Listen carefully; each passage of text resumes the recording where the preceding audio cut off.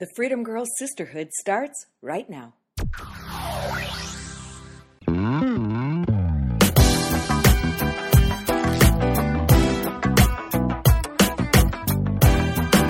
Good evening, sisters.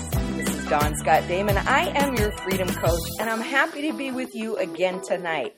You know, I love doing this. In fact, I love encouraging you and coming to you wherever you are in your life, wherever you are in your day, just to give you a positive note of encouragement to say, you are God's chosen daughter. He loves you. He's got amazing things for you. Never give up, never quit. God has your yes on the way.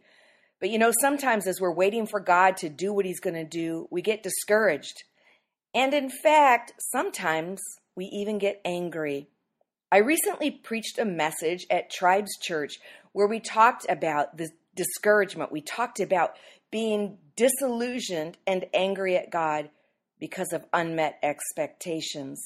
I bet we can all relate to that. Well, Jonah was a guy in the Bible who just wanted God to do what he wanted God to do, the way and the timing that he wanted God to do it. But you know what? God wasn't having any of that. He said, I'm going to do what I'm going to do, and you need to be okay with that. And this is a good message for us too, because sometimes we just need to be okay with the way, not sometimes, you know what? All the time. We need to be okay with the way God is doing stuff and to just trust him and lean on him. Now that doesn't mean we can't talk to God and pray and try to understand his heart. But at the end of the day, God's word says, my ways are not your ways. My thoughts are not your thoughts. They're higher than yours. So let's trust that higher wisdom. Let's trust God. He knows what he's doing. So I want you to join me in a message I recently preached called, Doest Thou Well to Be Angry? Have you ever just wondered about God's ways and sometimes you're just tempted to say, you know, I don't get you, God. I don't like this. I don't like this place that I'm in. I don't like this assignment that you've asked me. I don't like this walk that you've put me on. I don't want to go through this. And you know why? Oftentimes it's because, you know, it is God's mercy and God's love that he's about to show to somebody else. Like this. Jonah didn't want God's love to come to those people. He didn't like those people.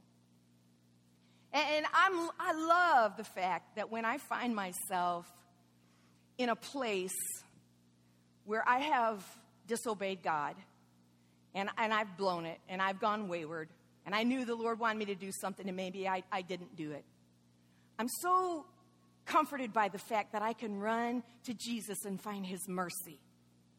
I know I'm gonna fall into the hands of a loving God, slow to anger, abounding in love, long-suffering, patient, good, and kind. I love knowing that I have that relationship with God and that I can come back to him and say, here, you know, thank you, Jesus. I'm the prodigal. Here I am. I admit it. Thank you for your love. But I also want to think that God, I'm going to receive his mercy, but the other person, the person that hurt me, I want them to receive his justice.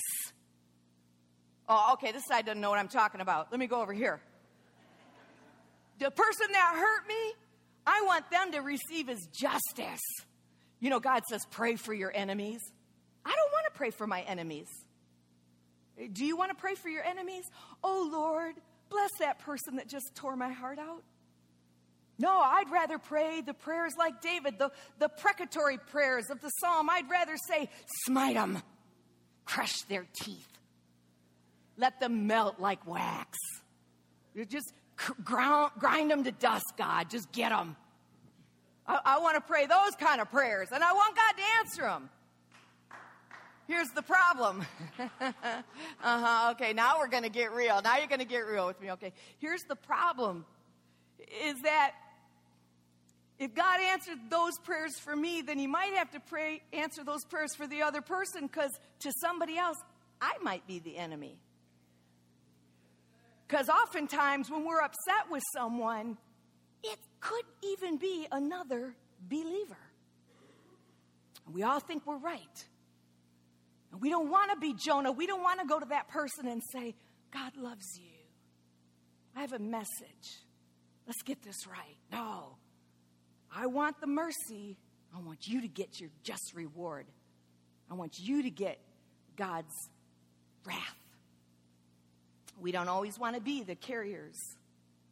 So Jonah's got this call of God. He is the dove. He is one who knows the Holy Spirit. He is used to the anointing and the presence of God resting on him. He's used to speaking for the Lord, the word of the Lord coming out of his mouth, and people repenting. And now he's got this assignment, and he doesn't want to do it. He does not want to obey God, and he's angry with God. Now, you might be sitting here this morning, and you're saying, well, I'm not angry with God. You know, I'm not angry with God, but I'm just a little disappointed.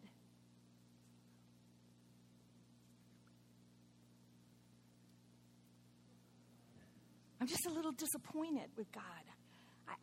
I just don't understand him, and he didn't answer my prayer. And Philip Yancey, in his book, Disappointment with God, says this: petty disappointments tend to accumulate over time, undermining my faith. Undermining my faith with a lava flow of doubt. I start to wonder whether God cares about the everyday details about me. And I am tempted to pray less often, having concluded in advance that it really won't matter. Disappointment with God. Further down, he says, first comes disappointment, and then a seed of doubt, and then a response of anger, betrayal. And we begin then to question God, whether God is trustworthy, whether we can really stake our lives on him. This morning, I want to address those three things: disappointment, doubt, and bitterness. Because I believe that there's a time in each and every one of our lives where we're going to experience or have experienced a moment where we are tempted to be disappointed with God, doubt God, and even struggle with bitterness toward God or toward Christianity or toward another believer. So let's look at that. Disappointment. How do you deal with disappointment? Disappointment comes from unmet expectations. Look at your neighbor and say, you have unmet expectations. Okay, and yeah, if you're sitting next to your spouse, they're going, yeah, no kidding. Tell me something I didn't know. This unmet expectation, it leads us to ask this question, or it leads us to make this assumption: God, you are not fair. You're not fair. Why did you do for them, but you won't do for me? You're not fair. I expected that you would answer my prayer. I expected that I would receive that healing by now. I expected that my marriage would be restored. I expected that this new relationship would be great and that everything would be wonderful. I expected that you'd meet my needs and that my bills would be paid. I expect you to open doors for me, God, and give me favor and blessing. How come they got the promotion? And God asked Jonah this really important question, and I want to ask you the same question this morning. Jonah, shaking his fist at heaven, angry at God, and God just said to this, you got to say it in the King James to understand it the way God really meant it. Doest thou well to be angry? Doest thou well to be angry? Does your anger serve you well? You're disappointed with God. God didn't come through the way you think, and you're tempted to believe that God is not fair. That God is doing things for everybody else, but somehow leaving you out. And disappointment can be like a blow to the stomach. It just takes your breath away. And you feel it. The emotion comes to us. maybe some disappointments aren't that forceful, but they impact nonetheless. And these petty disappointments begin to accumulate until finally we are just really, really disillusioned. There's a New Testament example of this. There were 3 siblings in the New Testament. We can read about this in the book of John. We see Martha, Mary, and what was their brother's name? All right, say it with conviction. Thank you. Martha, Mary, and Lazarus. Now, this was Martha who served in the kitchen. She served Jesus. This was Martha who made these amazing meals, and she was always housekeeping and serving Jesus and making sure everything was perfect. This was Mary who sat at the feet of Jesus and even poured perfume and wept and was allowed to be with the other students sitting at the feet of the rabbi. This was Mary who loved Jesus. And Martha, Mary, and Lazarus, we understand Lazarus was probably their caretaker. They had no husbands, and so he was very valuable to them because their whole livelihood depended on him. But it was also their brother who they loved, and they opened their home to Jesus all the time. Jesus was in and using their home throughout his time on earth in his ministry.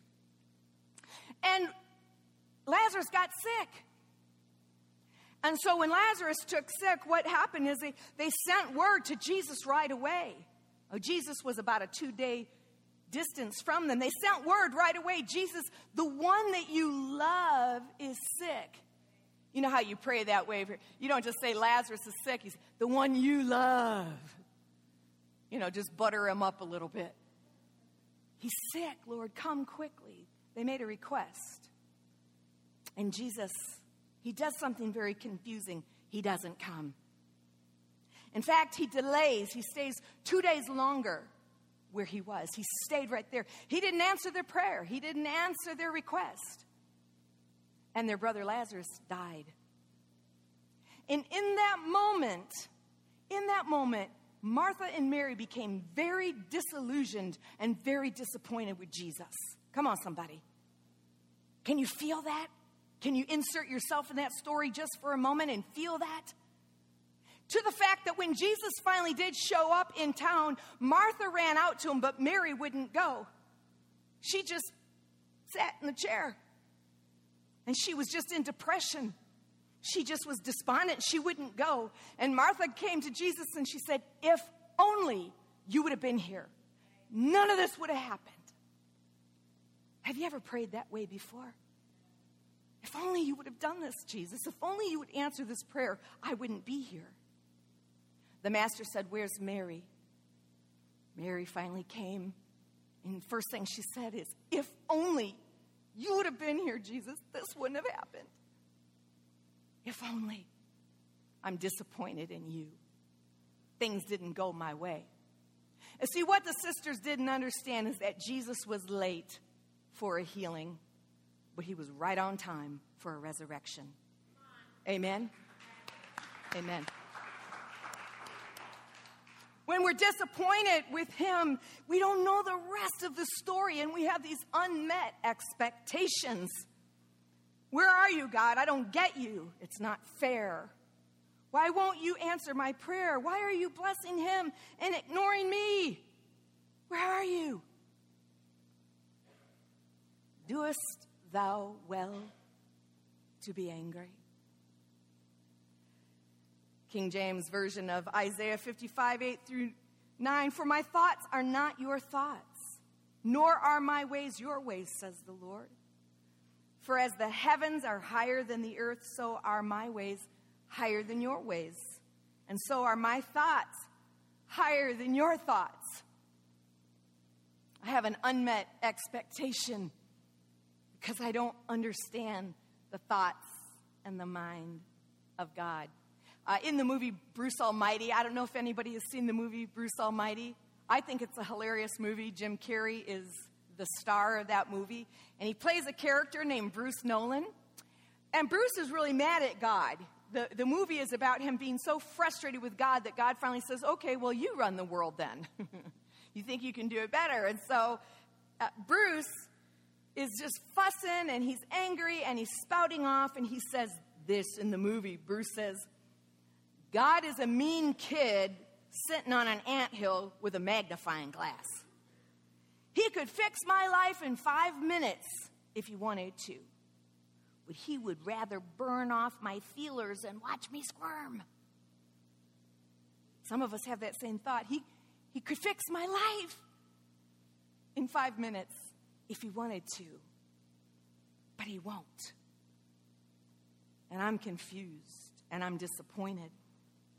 If only. If only. If only. Are you haunted by the if only? The regrets of the past. The if only. Would have, should have, could have. Disappointment. Disappointment lingers in our heart long enough, it kind of moves into doubt. The seeds of doubt. If disappointment comes from unmet expectation, then doubt comes from uncertain faith. I thought I could trust you, but now I'm not sure. And this is the attack against you that asks the question, do you even care? Do you even care? Another example in the New Testament of the Bible, John the Baptist, actually the cousin of Jesus. John the Baptist knew that Jesus was the Messiah. When John was emotionally speaking on the top of the mountain and Jesus had come and finally fulfilled his prophecies of saying, get ready, everybody, get ready. Messiah's coming. Get ready. He's going to be powerful. He's going to come with fire. I'm not even worthy to latch his sandals. He's going to be so amazing. In fact, one time when John the Baptist was preaching, Jesus did show up and he turned the attention of everybody from him to Jesus and he said, look. Pastor Julian was here. He'd say, look, y'all. Your boy here saying, look at Jesus instead. The one who takes away the sins of the world. Look at Jesus. John was so thrilled that Jesus had finally come. And yet, just a few chapters later, we find that John the Baptist is in prison. And he's in prison because Herod's wife wants his head on a platter. And in truth, on the morrow, his head will indeed be on a platter if he doesn't get rescued. His disciples come to talk to him. They're talking through the bars, and John says, you guys, where's Jesus? Where is he? And they go, oh man, John, it's awesome. You can't believe what's going on. I wish you could. I know you can't because, you're in jail and everything, but Jesus is opening the eyes of the blind. And there was this dude, he was totally dead, and Jesus raised it. Wish you could see it. It's so amazing. I know you can't because you're in prison and everything, but it's cool out here. This guy, he couldn't walk, he couldn't hear. Jesus healed them all. And John says, will you guys ask Jesus something for me? And they said, yeah, what is it? And he goes, will you ask Jesus, are you the one? Or should I be looking for another? Doubt. Are you the one? Hello? Do you care? Are you going to fix this for me? Do you see that I'm hurting here? Is this Christianity really going to work? Or should I just look for another way? Is Jesus really real? Or should I just say, forget it? I'm going to do my own thing. Are you the one? The disciples did get to Jesus and they said, Jesus, John wants to know if you're the one. Are you the Messiah? Are you the one? Or should he be looking for another?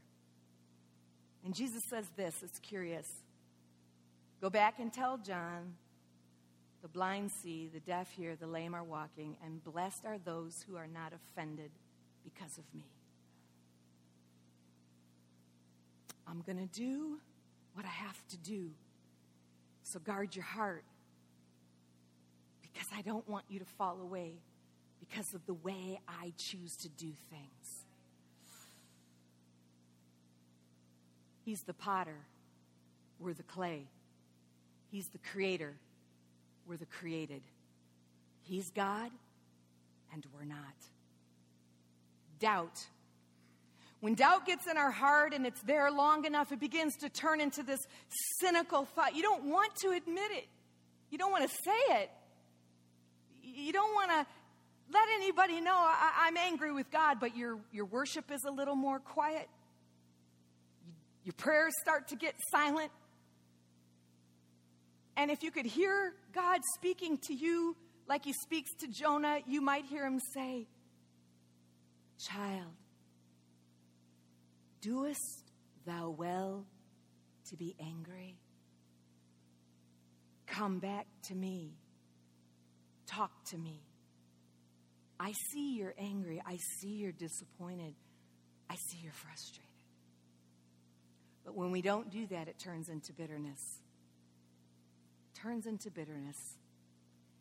And a bitter root grows up.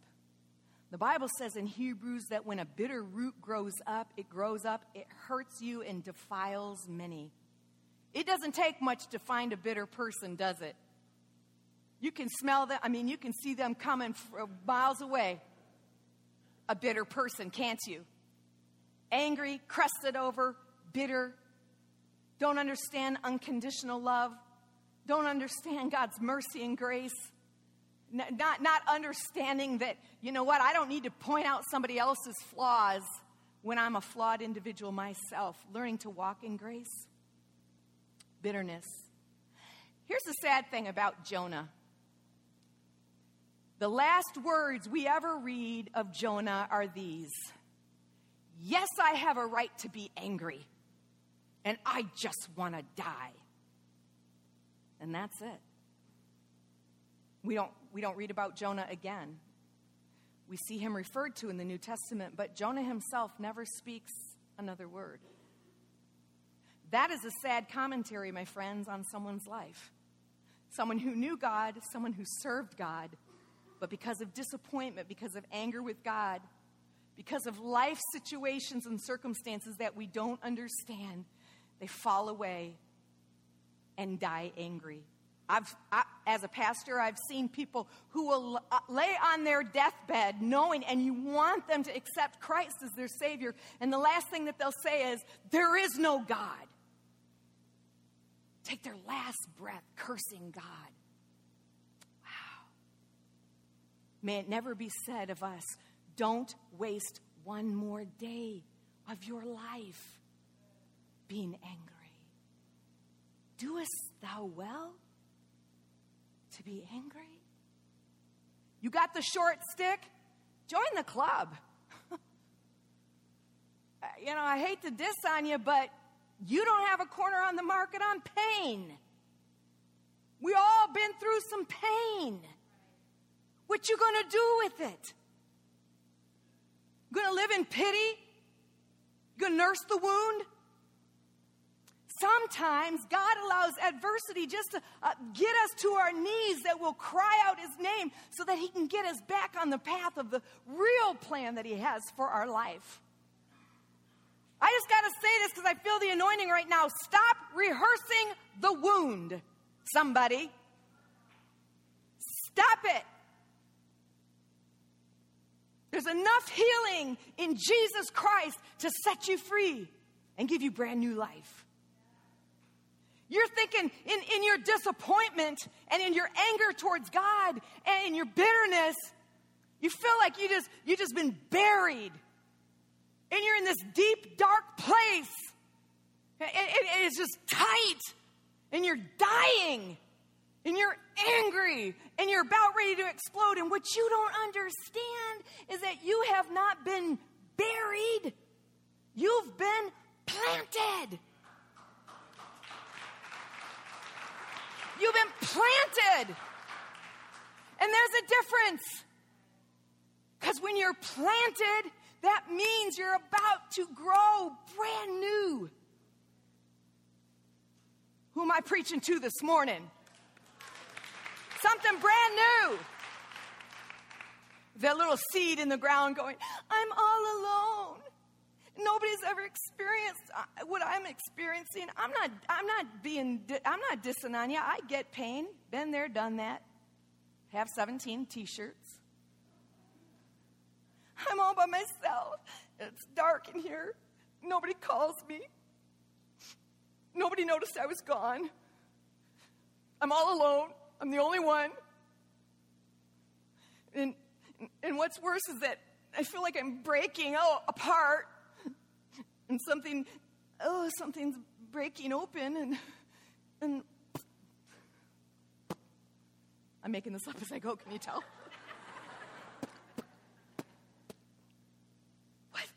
What's that? Looks like a shoot. Oh, shoot. I'm coming up. I'm being resurrected. I went down as a dead, dry seed, and I'm coming back up alive in Jesus. Amen. Stop rehearsing the wound. Well, that's all I have time for tonight, but I hope that encouraged you. You know, maybe you're listening tonight and you heard a lot about yourself in that teaching. You've been discouraged, you've been angry, you've been frustrated with God. I want to pray for you tonight. Just right where you are. Just agree with me in prayer if you will. Jesus, I just give you my heartache. I give you my disappointment. I give you my unmet expectation. And I ask you, God, that you would just cleanse me and set me free from bitterness and anger. Lord, I know you can be trusted. I choose to believe the goodness of your character. I know you are a faithful and good God, and that you doeth all things well. And if it's not well yet, then God, it just means you're not finished. Help me to believe that and trust that in Jesus' name. It's been great to be with you again tonight. I hope you'll stop by my website, dawnscottdamon.com, and be prepared. We're going to have some really cool changes coming. And my Facebook page, dawnscottdamon.com, the same thing on Facebook. I'm going to have a weekly devotional and blog and podcast for you, some freebies and some gifts to give away. I also want to take a moment and tell you about an upcoming conference that we have this November, the Freedom Girls Sisterhood Conference. It's a day just to come apart, be changed by the presence of God, enjoy laughter and fun, food and freedom with other sisters in the network, and just to enjoy a day away to grow in God and to see your dreams realized. We will laugh, we will cry, we're going to have a great time, and I hope that you will be a part of it. I want to see you there. All right, sisters, this is your freedom coach saying, be strong, live smart, stay free. Why? Because it's freedom time. God bless you.